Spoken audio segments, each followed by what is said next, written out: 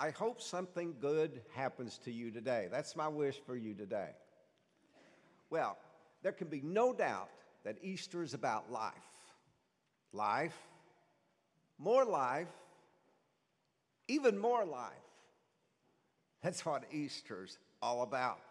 Life that Jesus provides that is abundant, it is overflowing, it is renewing, it is transforming, it is revitalizing, and it is invigorating. Could you use with a little bit of that today? Well, you're in the right place. And how appropriate that we would be looking today in this story of life. In the last gospel reading that we have, which has come to be known as the grand finale.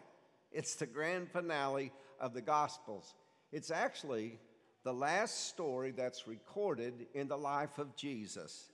And does John do the job on it? Boy, he really pumps it with life. It sort of reminds me of the grand finale of Thunder over Louisville. Have you ever been to that? Well, I have. I've been right on the shore, and when the finale comes and those fireworks start going off, the ground shakes. You know, that's how great it is. Sort of kaboom kind of thing, and the ground shakes. And that's the kind of finale that we see today in this story. There's so much life in this story that we can hardly take all of it in. That's sort of like what we heard in the psalm today. What did we hear the psalmist say? You, Lord, change my mourning into dancing. Now, I know I'm from southeastern Kentucky, and I don't know how to say morning. It sounds like morning, like in the morning here. But it's morning, and it is what the psalmist is saying, Lord, you change my mourning into dancing. Which would you rather do today? Go around with your head down or your feet dancing? Which one? Well, I think I know which one I would want to do. Well, let me give you just a little background on this story as we enter into it. Sort of the time frame. The time frame is somewhere between Jesus' resurrection and his glorious ascension into heaven. That's coming up. And we also see that Peter had coaxed. You know, they were fishers. He had coaxed some of the guys to say, let's go fishing. Let's go fishing. And that's what they did. And after spending the entire night fishing, how many did they catch? 0, zip, nada. That's a rough thing. That's really humiliating for a good fisherman like these. These were professional fishers. They knew what they were doing. So they really needed some pick-me-up, you might call it, kind of thing. And did they get it? Boy, were they about to get all the pick-me-up that they would need. And so what I want us to do now is look at what we can catch. There is a pun intended there, okay? What we can catch with the fish out of this story in order to be encouraged and inspired by the Lord of the dance. The Lord of the dance. The first thing is that Jesus is with us during times of difficult transition. Jesus was resurrected now. And the disciples, it wasn't a question of, was Jesus a ghost? Was Jesus really there? They believed it now. They had full cause to believe that Jesus had been resurrected. But it was also a time of transition. Think about it this way. When we think about transition, John makes a point that since Easter morning, Jesus had only appeared to them twice. This is the third appearance of Jesus to his apostles. So, you know, they were used to 3 years of walking with Jesus, eating with Jesus, sleeping with Jesus. You know, everything was Jesus. He was their master, and they were the disciples, and they were following him.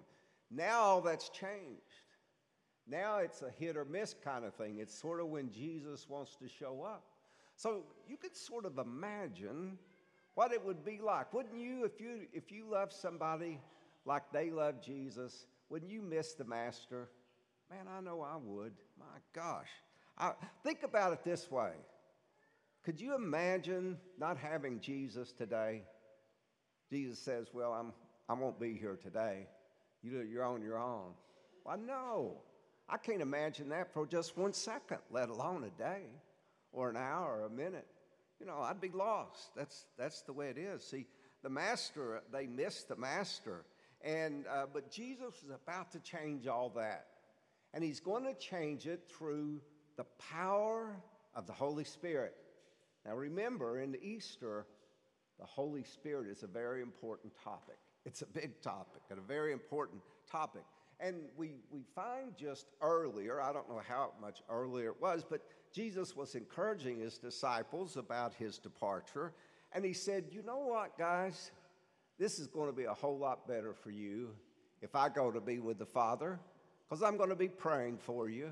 I'm going to be watching over you, and I'm going to live within you. Holy Spirit's going to come and live within you, meaning that it's not hit or miss, but Jesus is with us 24/7. I wouldn't have it any other way, would you? Man, I can't imagine 1 second in this life without Jesus. So when you go through challenging times, as we all do, when confusion, fear, doubt, and abandonment try to overwhelm you, remember what Jesus said. What did he say? He said, I am with you. I am for you. You're not alone. Never will I leave you. Never will I forsake you. Cast all your cares on me. Why? Because I care about you. How's that for life? Doesn't that sound pretty good? I'd like to know this, though, as I thought about that. What's so special about you that Jesus would say that about you? What's so special about you that the King of the universe would come to this earth and bleed and die for you? You're pretty special. You really are. So Jesus is with us during times of difficult transition. The second thing is that Jesus fills us with joy. I love that. Man, there's so much misery in the world today, and Jesus is constantly, consistently offering us joy. Could you use a little more joy in your life today? Well, the disciples, John tells us, they were about 100 yards or 300 feet off of the shore of the Sea of Galilee. And there's a man on the shore, and he cries out and he says, children, cast out your nets on the other side of the boat. And when they do, the nets are immediately filled with fish, so many fish that they can't pull the nets, they can't get the nets into the boat. There's that many fish. And what does John do? See, John was the beloved disciple. He really walked with Jesus. He looks at Peter and he says, Peter, it's the Lord. It's the Lord. See, John remembered this wasn't the first time of the miraculous catch. Just 2 years before that, similar situation, same place, Sea of Galilee. Jesus gets in the boat with him and he says, cast your net after not catching a thing all night on the other side of the boat. And what happens? The fish jump into the net. That's what happened. And they're filled with joy.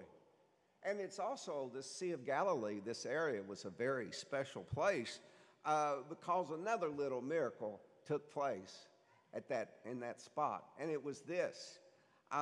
There was 5,000 plus people that had gathered to hear Jesus speak. And it was getting late, and the disciples said, Lord, you need to send them away. We don't have any food. We don't have that much food to feed them, or we would. And Jesus says, you feed them. What you got to eat? He says, well, they went inventory and said, Lord, we've got one little boy. He's got 5 rolls that look like little stones and 2 little sardines. What does Jesus say? That's more than enough. I don't need any more than that. That's plenty. And what does he do? After he blesses it, they start dipping in the baskets. And when it's over with and everybody's had their fill, there's baskets full of fish and bread. There was great joy that day. Oh, there was great joy. And there was joy in this situation as well. See, the Lord fills you with joy. You don't have to walk around like a zombie today. The Lord fills you with joy. See, he satisfies your deepest longings in life What happened to Peter? He was so excited that when he heard it was the Lord, he doesn't wait to get to the shore. He doesn't wait to bring in the fish. What does he do? He jumps in the water and heads towards Jesus. I think that's beautiful. I mean, I really do. And what did we hear in the Acts story today? You know, the religious leaders, the ho-hum guys, they say, now don't you do this. We told you not to do this. Peter says, we don't obey men, we obey God. We're going to do what God tells us to do. And it says when they left that place, they were rejoicing. See, they were filled with joy for the privilege to be able to suffer for our Lord. Isn't that beautiful? I really love Peter. He's a cool guy. He's a very, when it comes to the Lord, he's very spontaneous, you know, jumping into the water like he did. And I really like that about him. We need some more of that spontaneity in our walk with God. We need some more of that joy in our life. See, and so here's what I want you to do. In a couple moments when you come forward to receive Holy Communion, I want you to say what John said to Peter, it's the Lord. It's the Lord. See if it doesn't fill you with joy. Well, the third thing is that Jesus frees us from resentments and bitterness. Now, this was a tough one. This one gets a little closer to home. See, here's what happened. After everybody gets on the shore, Jesus has something for them to eat. You know, here's some bread, here's some fish. He takes care of them. He feeds them breakfast. They don't have to go to McDonald's, you know, get an Egg McMuffin. And after it's over with, he pulls Peter aside and he says, let's go talk. Let's go talk, Peter. And he asked him in the conversation 3 times. Now, 3 is a very important number. 3 times Jesus says, do you love me? Do you love me? Do you love me? See, there was some unfinished business between Jesus and Peter. We know just prior to that, a few days prior to that, Jesus told his disciples again that he was going to Jerusalem and what was going to happen. What'd Peter say? Oh, man, he stood up. He said, Lord, that ain't going to happen. And I'm going to go with you, and I'll even die for you if need be. You won't have to do it alone. Well, after the third time, there's that 3 again. After the third time that Peter vehemently denies Jesus, we hear that cock crow, don't we? Isn't that what Jesus said? Before the cock crows, you know, when the cock will crow after 3 times after you've denied me. See, Peter was left with that.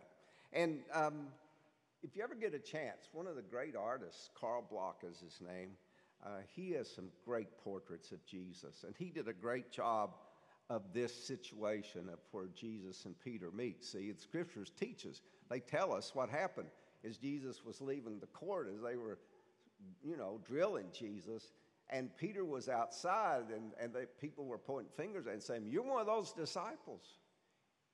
There was that moment where they looked at each other, Jesus and Peter, eyeball to eyeball.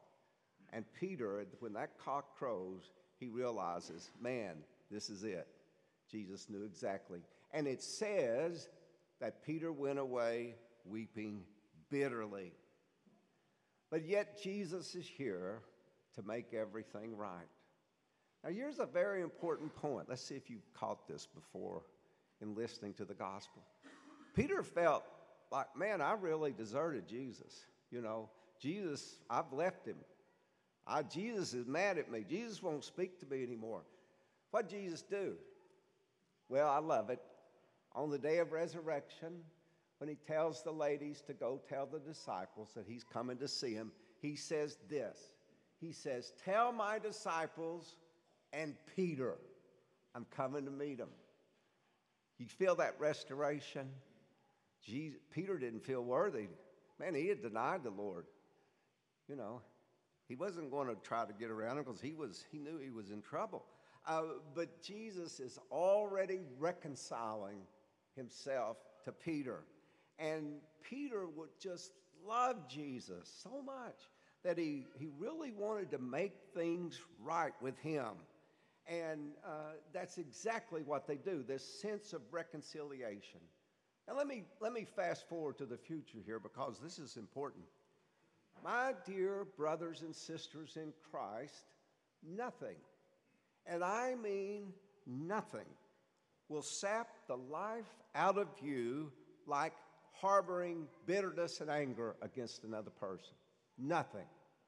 It's the death knell in the coffin on the soul when you hold on. When you're angry at somebody, when you won't forgive somebody, when you're bitter against them, what do? You ever seen that? You know, you sort of clench your fist. You sort of walk around with your fist clenched all the time. That'll kill you. It'll kill you physically. It'll kill you emotionally. It'll kill you in every fortunate way, in spiritually. What did Jesus do? Let it go. Let it go. What did it do to Peter? Peter was restored. He was renewed, wasn't he? There's so much power in reconciliation. Church, don't hold on to angerness and bitterness. It's worthless. It'll kill you. It'll kill your soul. And it'll kill those around you. It just drains the life out of you. That's all it does. And anger's reached epidemic proportions today. Why is that? Why is that? What you're called to do is not to clench the fist, but to seek reconciliation and be filled with life. The fourth and final thing is, we think about life, Jesus gives us the church. Oh, I love the church. It's got its warts, I know that. But I love the church. Why do I love the church so much? Why am I not down on the church? I love the church because Jesus instituted it. You know, Jesus is smart. And if he instituted the church, then I'm fine with it. I think that's great. And here's a very important point, because what Jesus is going to do now, he's setting the stage where he's going to tell Peter 3 times to take care of the flock. See, Jesus was the main shepherd. He says, now, Peter, I want you to take care of the flock. I want you to feed the lambs, the little kids. I want you to feed the sheep, the older ones. I want you to do that. I want you to take care of them and tend to them. And what he's doing is, this is really important for a Catholic. What he's doing is he's getting ready to establish the church on earth in just a few days at the Feast of Pentecost, see? And that's what he's getting ready to do. He's making preparation for what's called the church militant. Did you know you're called the church militant? Do you know that? There's the church victorious. Where do you think that's at? Well, that's in heaven, isn't it? There's the church purgatory. Where do you think that is? Well, that's pretty obvious, isn't it? And then there's the church militant. Why are we militant, you know?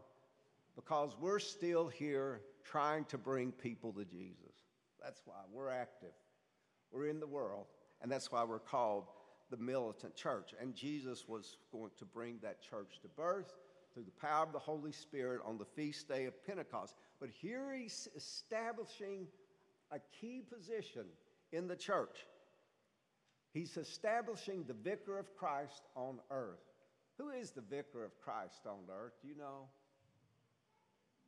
The Pope, isn't it? The vicar of Christ on earth. See what Jesus is doing there? These are foundational verses about the church, because what Jesus is doing is he's establishing Peter and his successors as the visible head over the church here on earth. See, what Jesus is doing, he's looking out for you. That's why I love the church. Yeah, it's got warts. I know that. But I love the church. Why? Because Jesus instituted the church. And I trust Jesus. I don't trust people as much, but I do trust Jesus 100%. And here's something very interesting that goes along with that. I think it's really neat.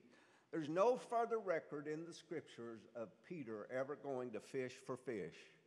Never did. But there's a ton of records, especially in the Acts of the Apostles, where Peter would go and fish for souls. Isn't that what he said Jesus said in that first story? He said, Peter, I'm going to make you a fisher of men. Isn't that what he said? Meaning a fisher of souls. And here's the exciting part about it. You're called to do it as well. Isn't that neat? What a privilege. You're called to be a fisher of souls. You think of anything more important than that? Well, no, there's nothing more important than that. But here is a good question. What souls have you caught lately? Fisher? What souls have you caught lately, Fisher? See, Jesus left all this up to us. He's given us everything to do it, but he's depending upon us now because he's in heaven. Well, a couple thoughts for reflection. This truly is a time of abundant life. Why don't you take an inventory today of all the good things that are taking place? There's tons of good things taking place in your life right now. It's amazing, isn't it, how we'll let a handful of things, though, those things that aren't so good to get us down, and yet there's tons of good things that are going on in our life. Take an inventory of all the good that God's doing in your life today. And the second thing is this. Is there somebody that you need to be reconciled to today? Don't kill your soul.